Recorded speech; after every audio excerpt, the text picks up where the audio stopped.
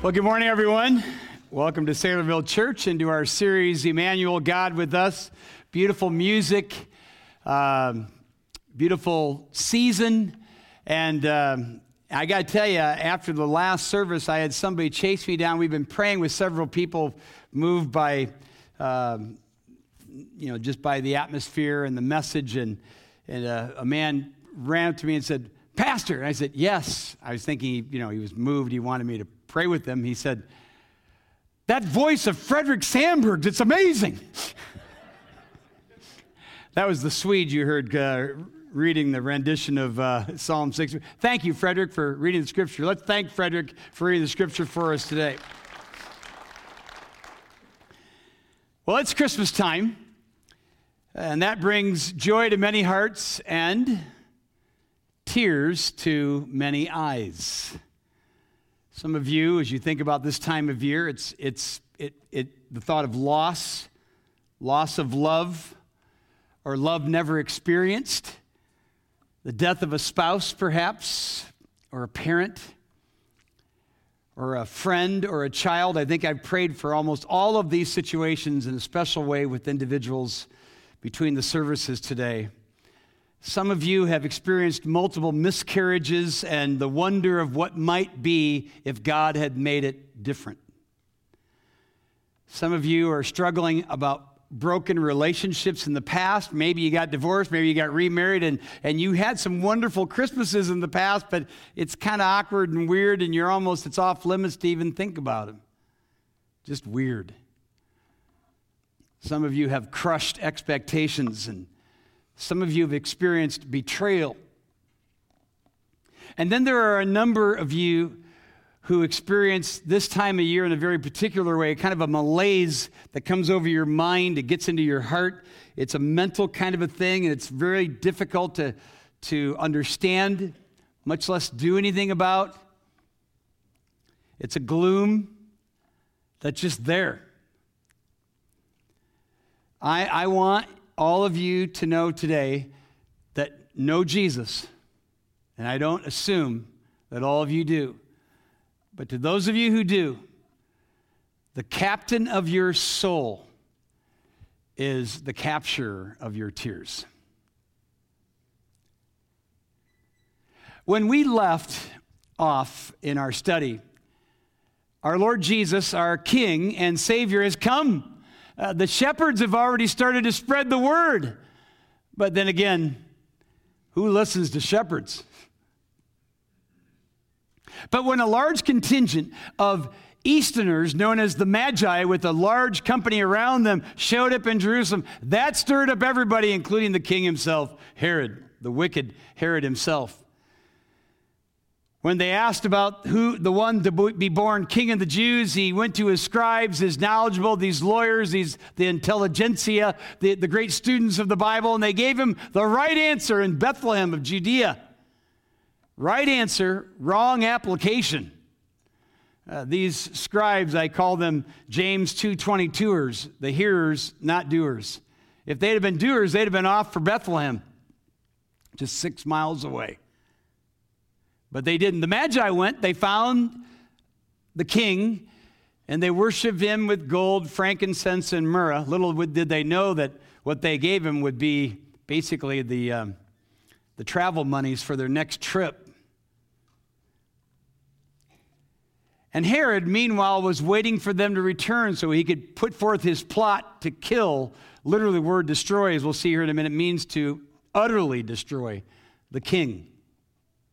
However, God intervened, told the Magi, bad idea, don't go this way.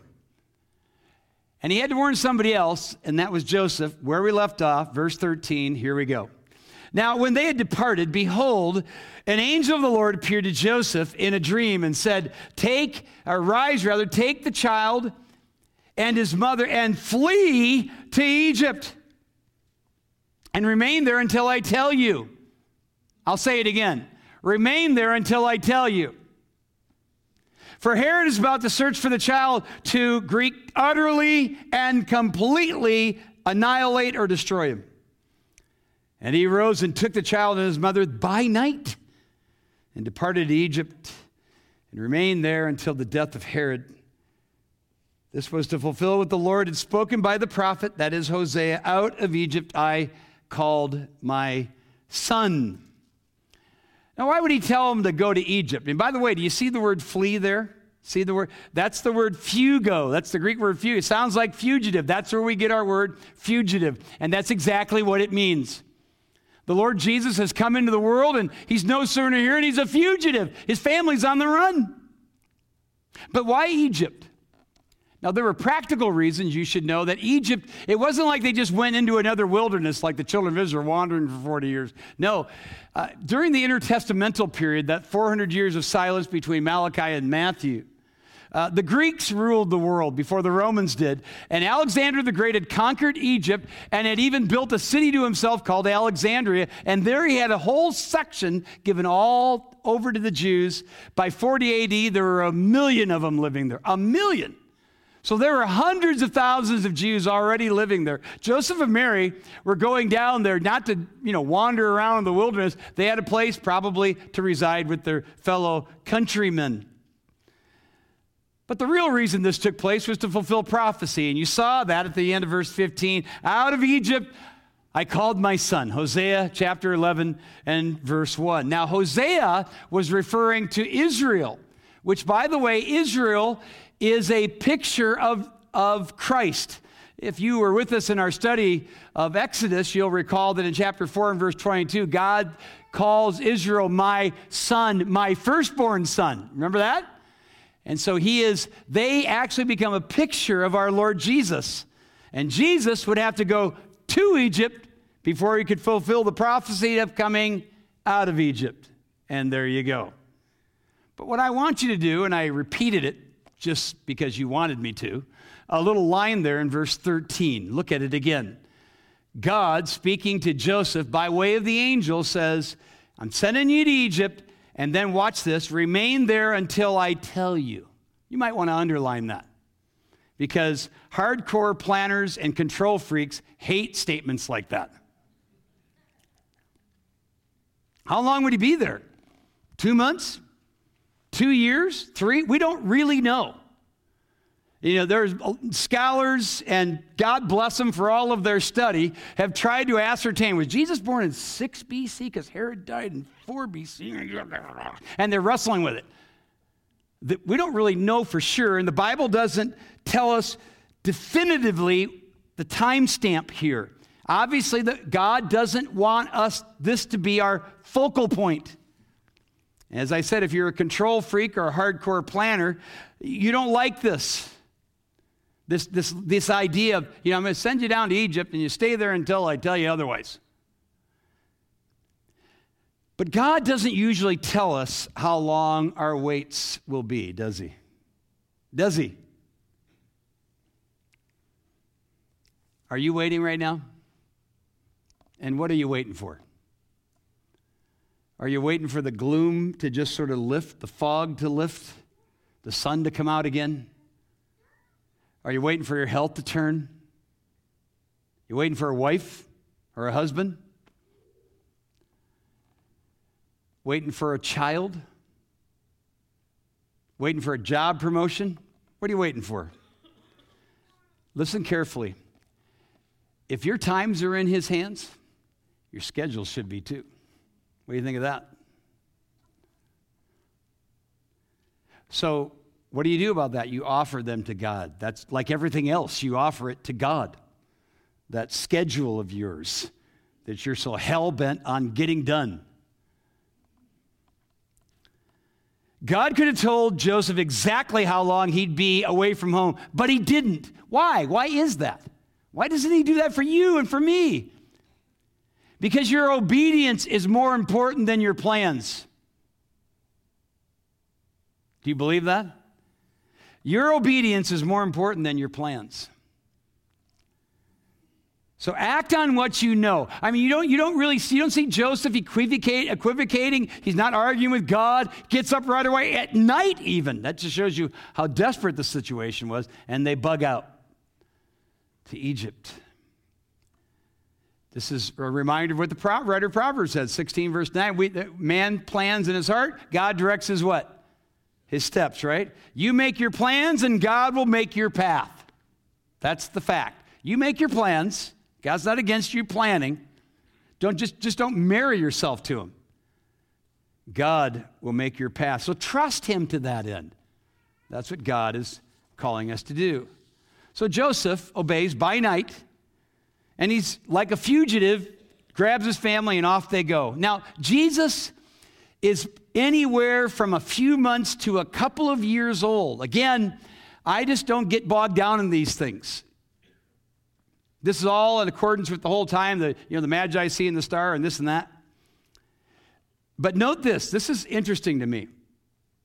God, who has divinely intervened with the Magi and divinely intervened with Joseph, doesn't do anything divine here. And think about this. With Mary and Joseph, instead of just doing something miraculous, he actually tells them to do something.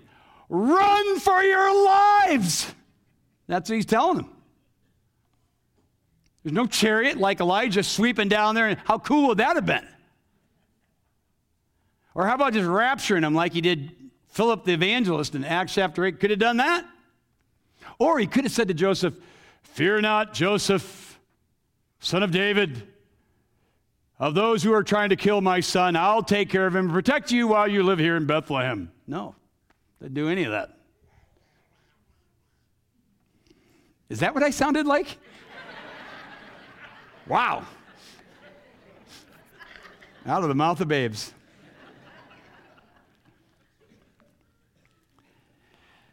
No, instead of doing anything divine, it's just another long, hard, and tearful journey. I mean, you can just hear Mary. What? Again? Where are we going? Are you serious?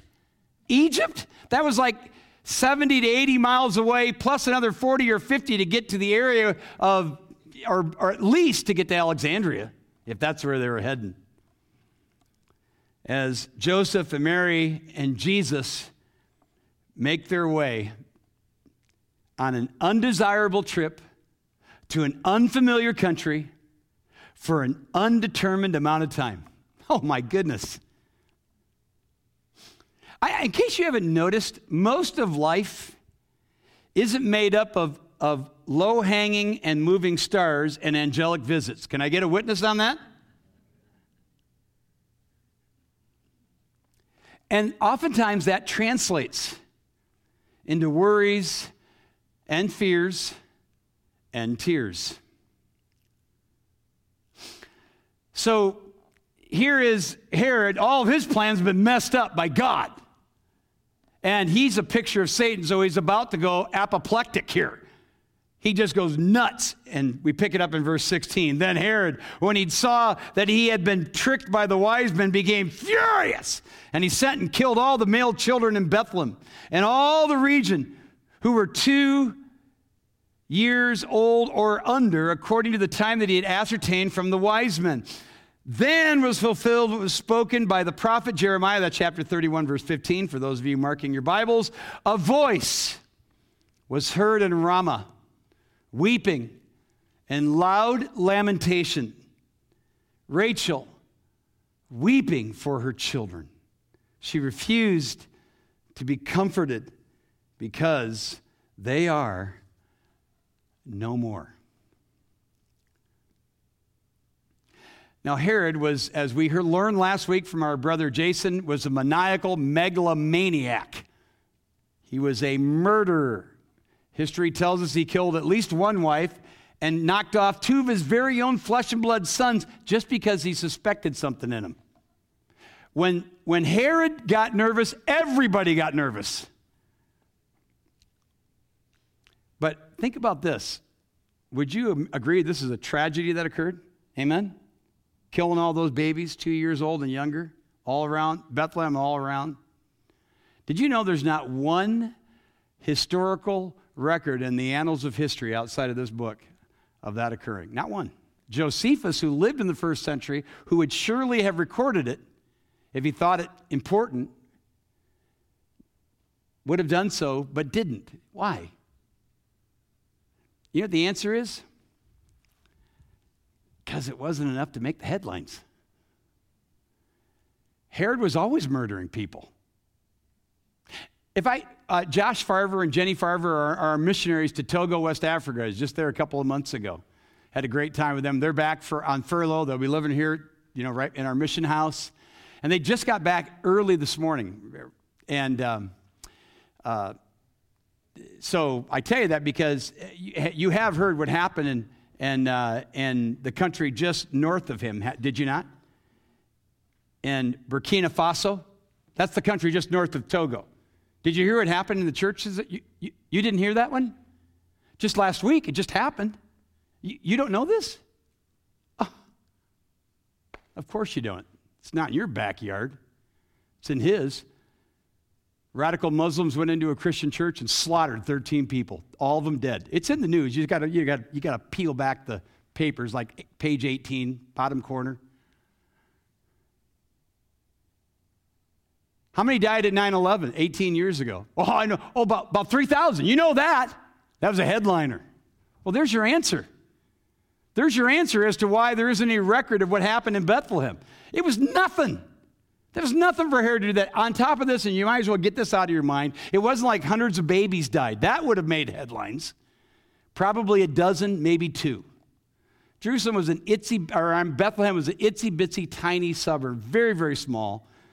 And the outlying areas, there's nothing much there, too. The experts, historians, really think that there are probably maybe 20 babies. I'm not belittling the death of 20 babies. And you can see in the scripture what this caused.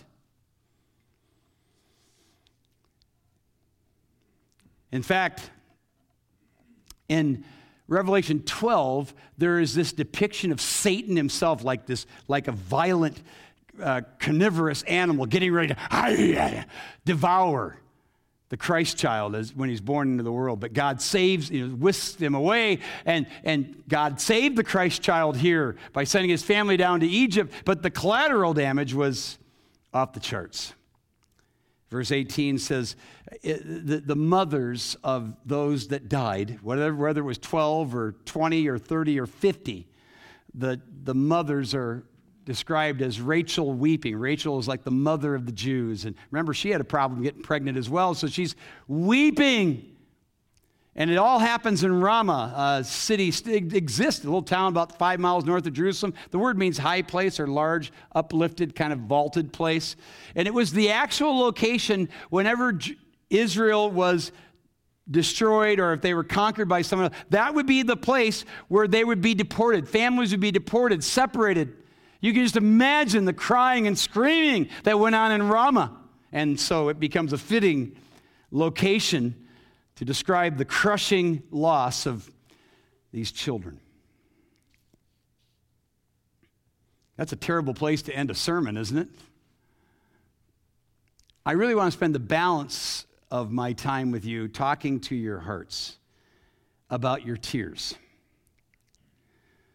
Christmas time is family time, right?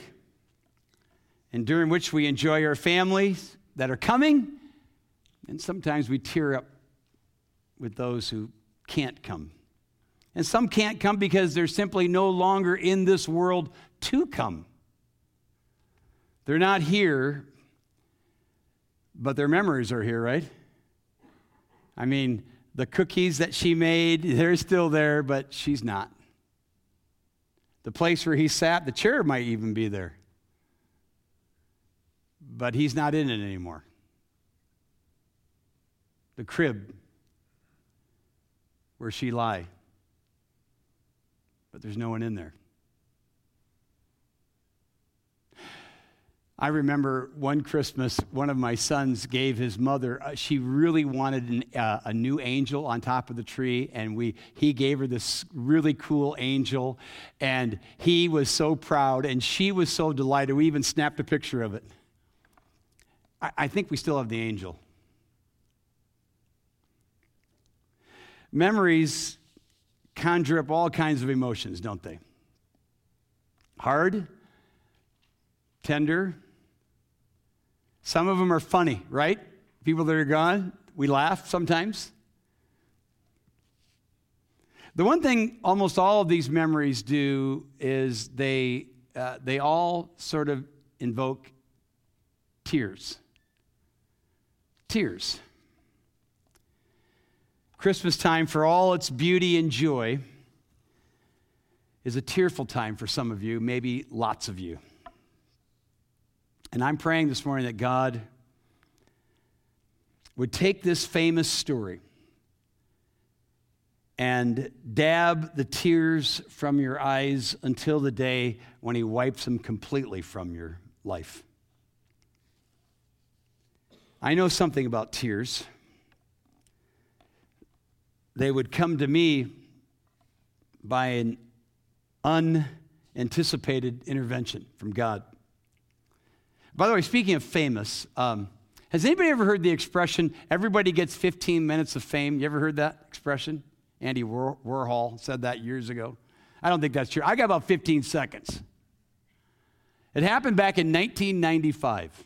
1995. April, to be exact. April of 1995. I was sitting in my office, and I always listened to Paul Harvey. Remember Paul Harvey? Paul Harvey. Good day, right? And now you know the rest of the story. You remember him. 24 plus million people listened to Paul Harvey every noon for 58 years. He died just a week. He actually did the noon broadcast a week before he died. I mean, every preacher should listen to Paul Harvey, I think, because his diction is perfect. His punctuation, his enunciation, his power of the pause, there's nothing like it. Paul Harvey had it all. He was the whole package. I was listening to him one day in April 1995. As he was going through the news, he described a horrible abuse situation. I remember being shocked myself listening to even the great Paul Harvey describe it. But, I went back to work the very next day, and Paul Harvey would do this. He would say, he'd be in the news, in the middle of his news, he'd say, from the mailbag, Dear Paul Harvey News, and he would pull out a letter that somebody had written. He'd read it. And a woman had written him from the day before, so horrified by the way he just reported the news on this violent act. She said, Mr. Harvey, how can you report such a thing without tears, without shedding tears? And he was reading this, and he paused, and he said, ma'am, if I cried every time I felt like it, you'd hear no news. I was so whammied by that statement. I reached and grabbed a piece of paper. I scribbled something out, a little quick note, sent it to Paul Harvey. I just sent it to him. Thought nothing of it. April 1995. And the very next week, Timothy McVeigh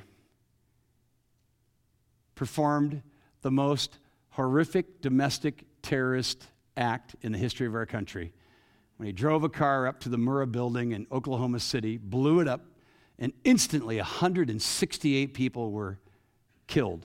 Hundreds others were injured and mutilated. It was a horrific scene. And in 1995, April of 1995, the entire nation was looking at this because at the time we thought maybe it was a Muslim attack. We didn't know. Harvey was describing the chaos and the carnage in only ways that Paul Harvey could do. And then he reached into his mailbag. And imagine my surprise when he read this. In the mailbag, Dear Paul Harvey News, last week you said that if you cried every time you felt like it, there would be no room in your broadcast for words. Mr. Harvey, our nation could use a broadcast like that, just tears. Pastor Pat Nemmers, Clarion, Iowa. I couldn't believe it. There's my 15 seconds of fame.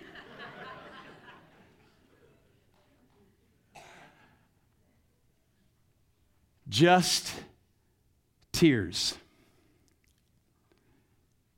Timestamp, April 1995. If you knew me then, I'd been a pastor for several years. But I would not consider myself a very tearful individual. And 3 months later, the tears would begin to flow. and they've never stopped. God had a plan. He knew that I needed to have more compassion and empathy. And so he did it the only way he knew how. I guess he could have done another way. But Christmas that year would be a tearful one for the Nimmers home and many to come. Just the other day, a friend of mine, a member of this church,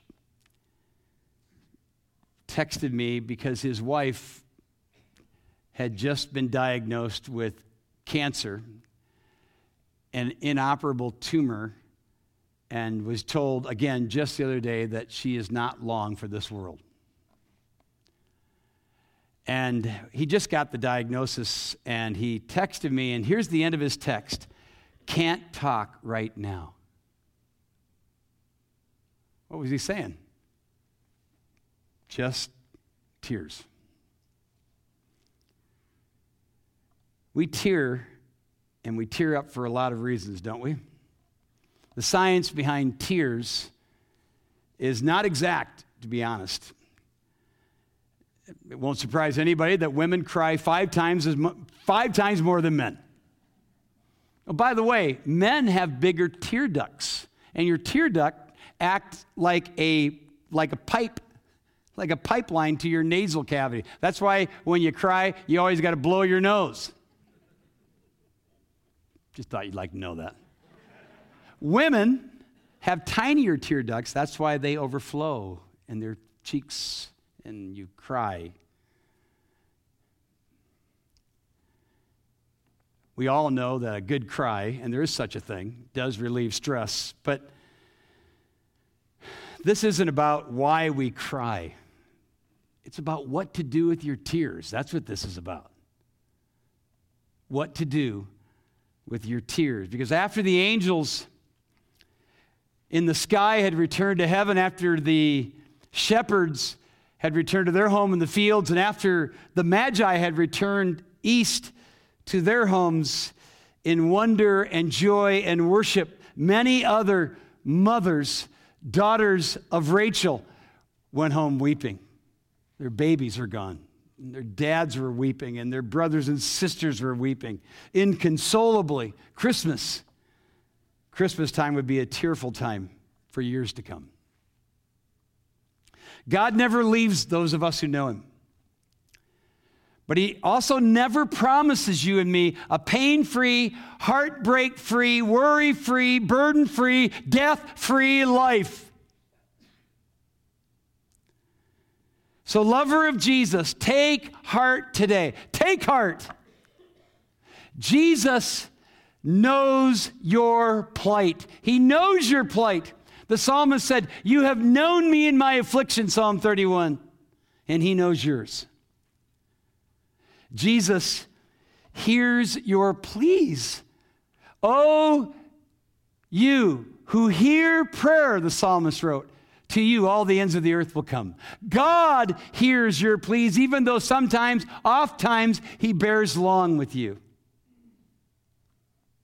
He knows your plight, he hears your pleas, and he feels your pain. Remember, this is the man of sorrows who is acquainted with grief. He knows your pain, he feels your pain. We have a sympathetic Savior. Emmanuel is sympathetic. He is sanctifying your person. No matter what you're going through, it is not a purposeless thing. Whether it's the malaise of the mind, the pain of the body, or the heart-wrenching stress of a relationship that's broken somewhere, or something different. God has purpose in your pain, and he is sanctifying you. He is sanctifying your person. And you can imagine how this pastor was encouraged just the other day when another woman in our church whose husband is struggling with that malaise, that mental condition, that gloom that nobody can quite put their finger on except for God. And she said to me, "But Pastor, God is sanctifying me." And finally, he's preparing you for perfection. Isn't he, though? I mean, the problem is so much, we live in this Western world and we just put so many eggs in this basket. That is wrong. God is preparing us for another world. And if you're suffering, no matter what it is, if your suffering does nothing else but point you heavenward, heaven came down as we sang, you'll get to go to heaven when you die. And if all your suffering does is point you back to God, that's a win. That's a win.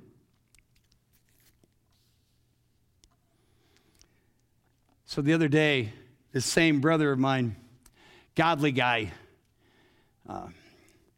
he's just, everything's just swirling for him. And you can imagine his wife's been given so long to live. And so he texted me. He texted me this question. He said, how did you lose your wife? Now that's all it was. How did you lose? That's the whole text right there. And I hate that word lose. I hate it. And I didn't want to be a smart aleck, but I started the text by saying, have you really lost something when you know where it is? And as soon as I sent that text, I thought of a story. Happened about 10 years ago.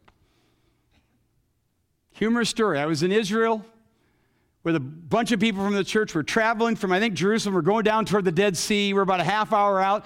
And my good friend Tom Kimberly, who's with another church now, he's right across from me.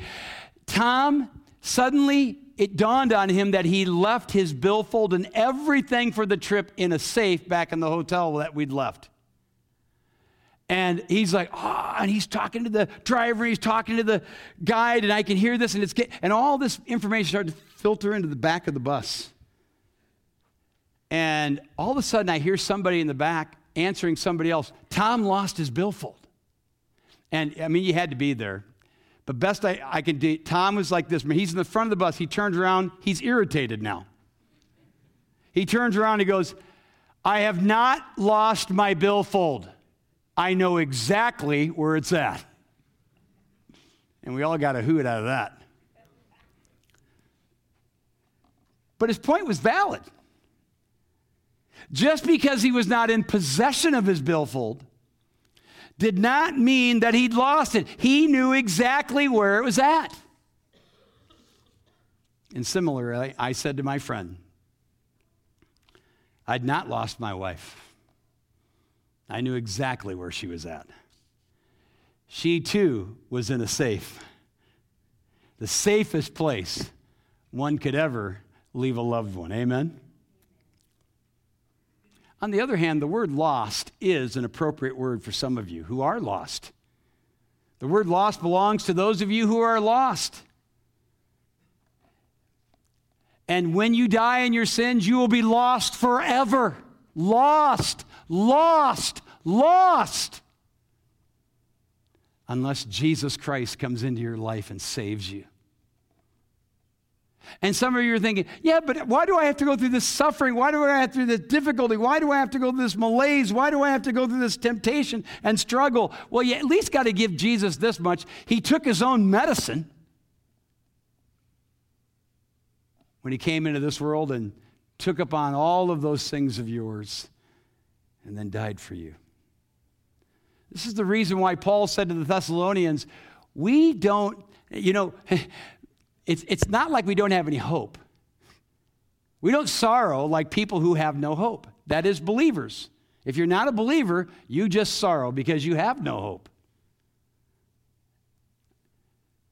Place your faith in the one who will give you salvation and hope, the Lord Jesus. Now,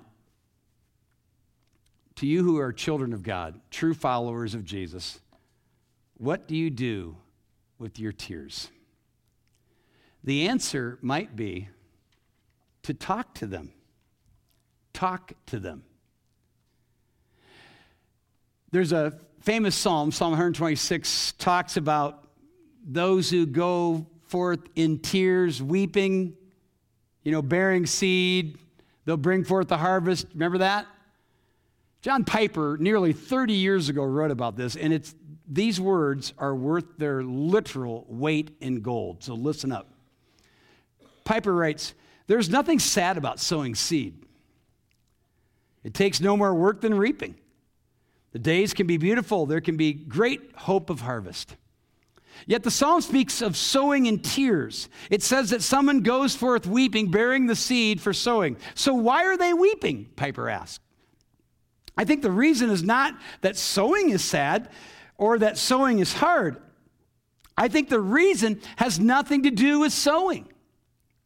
Sowing is simply the work that has to be done even when there are things in life that make us cry. The crops won't wait until we finish. The crops won't wait while we finish our grief or solve all our problems. If we're going to eat next winter, we must get out in the field and sow the seed while we are crying or not. If you do that, the promise of the psalm is that you will reap with shouts of joy. So here's the reason, Piper finishes. Here's the lesson. When there are simple, straightforward jobs to be done, and you are full of sadness, and tears are flowing easily, go ahead and do the jobs with tears. Be realistic. Say to your tears, tears? I feel you. You make me want to quit life. But there is a field to be sown, dishes to be washed, car to be fixed, sermon to be written. Then say on the basis of God's word, tears, I know that you will not stay forever. The very fact that I just do my work, tears and all, will in the end bring a harvest of blessing. So go ahead and flow if you must. But I believe, I do not yet see or feel it fully. I believe that the simple work of my sowing will bring sheaves of harvest, and you tears will be turned to joy.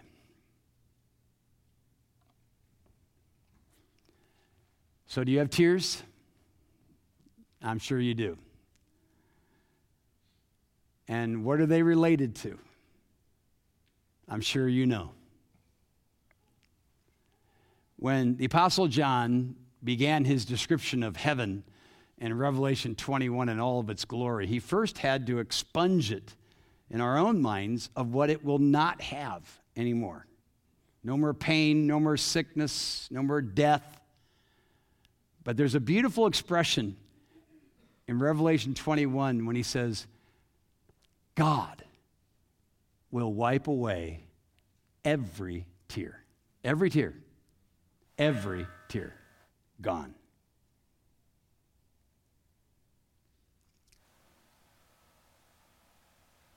Lift up your chin, child of God.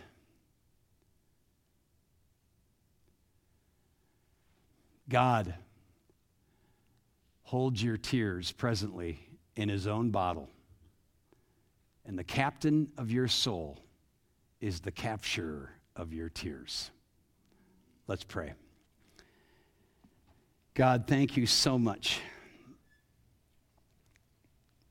for this Christmas season and all of its admixture of joy and sorrow and laughter and tears. God, I pray for everyone in this room right now, regardless of what they are experiencing, and particularly for those who are hurting this Christmas season over some crushing loss, some difficult memory, some impending situation that seems almost disastrous, and maybe it is in this world. I ask, Lord, that you would dab their tears until the day you wipe them all away. God, I pray for those who are in this room who have no hope right now. Their tears will last forever until they place their faith in Jesus. And if that's you, dear friend, believe in the one who wept for you, took his own medicine on the cross, died for your sins. And we love you, O captain of our souls and capturer of our tears. Thank you. In Jesus' name, amen. Let's stand.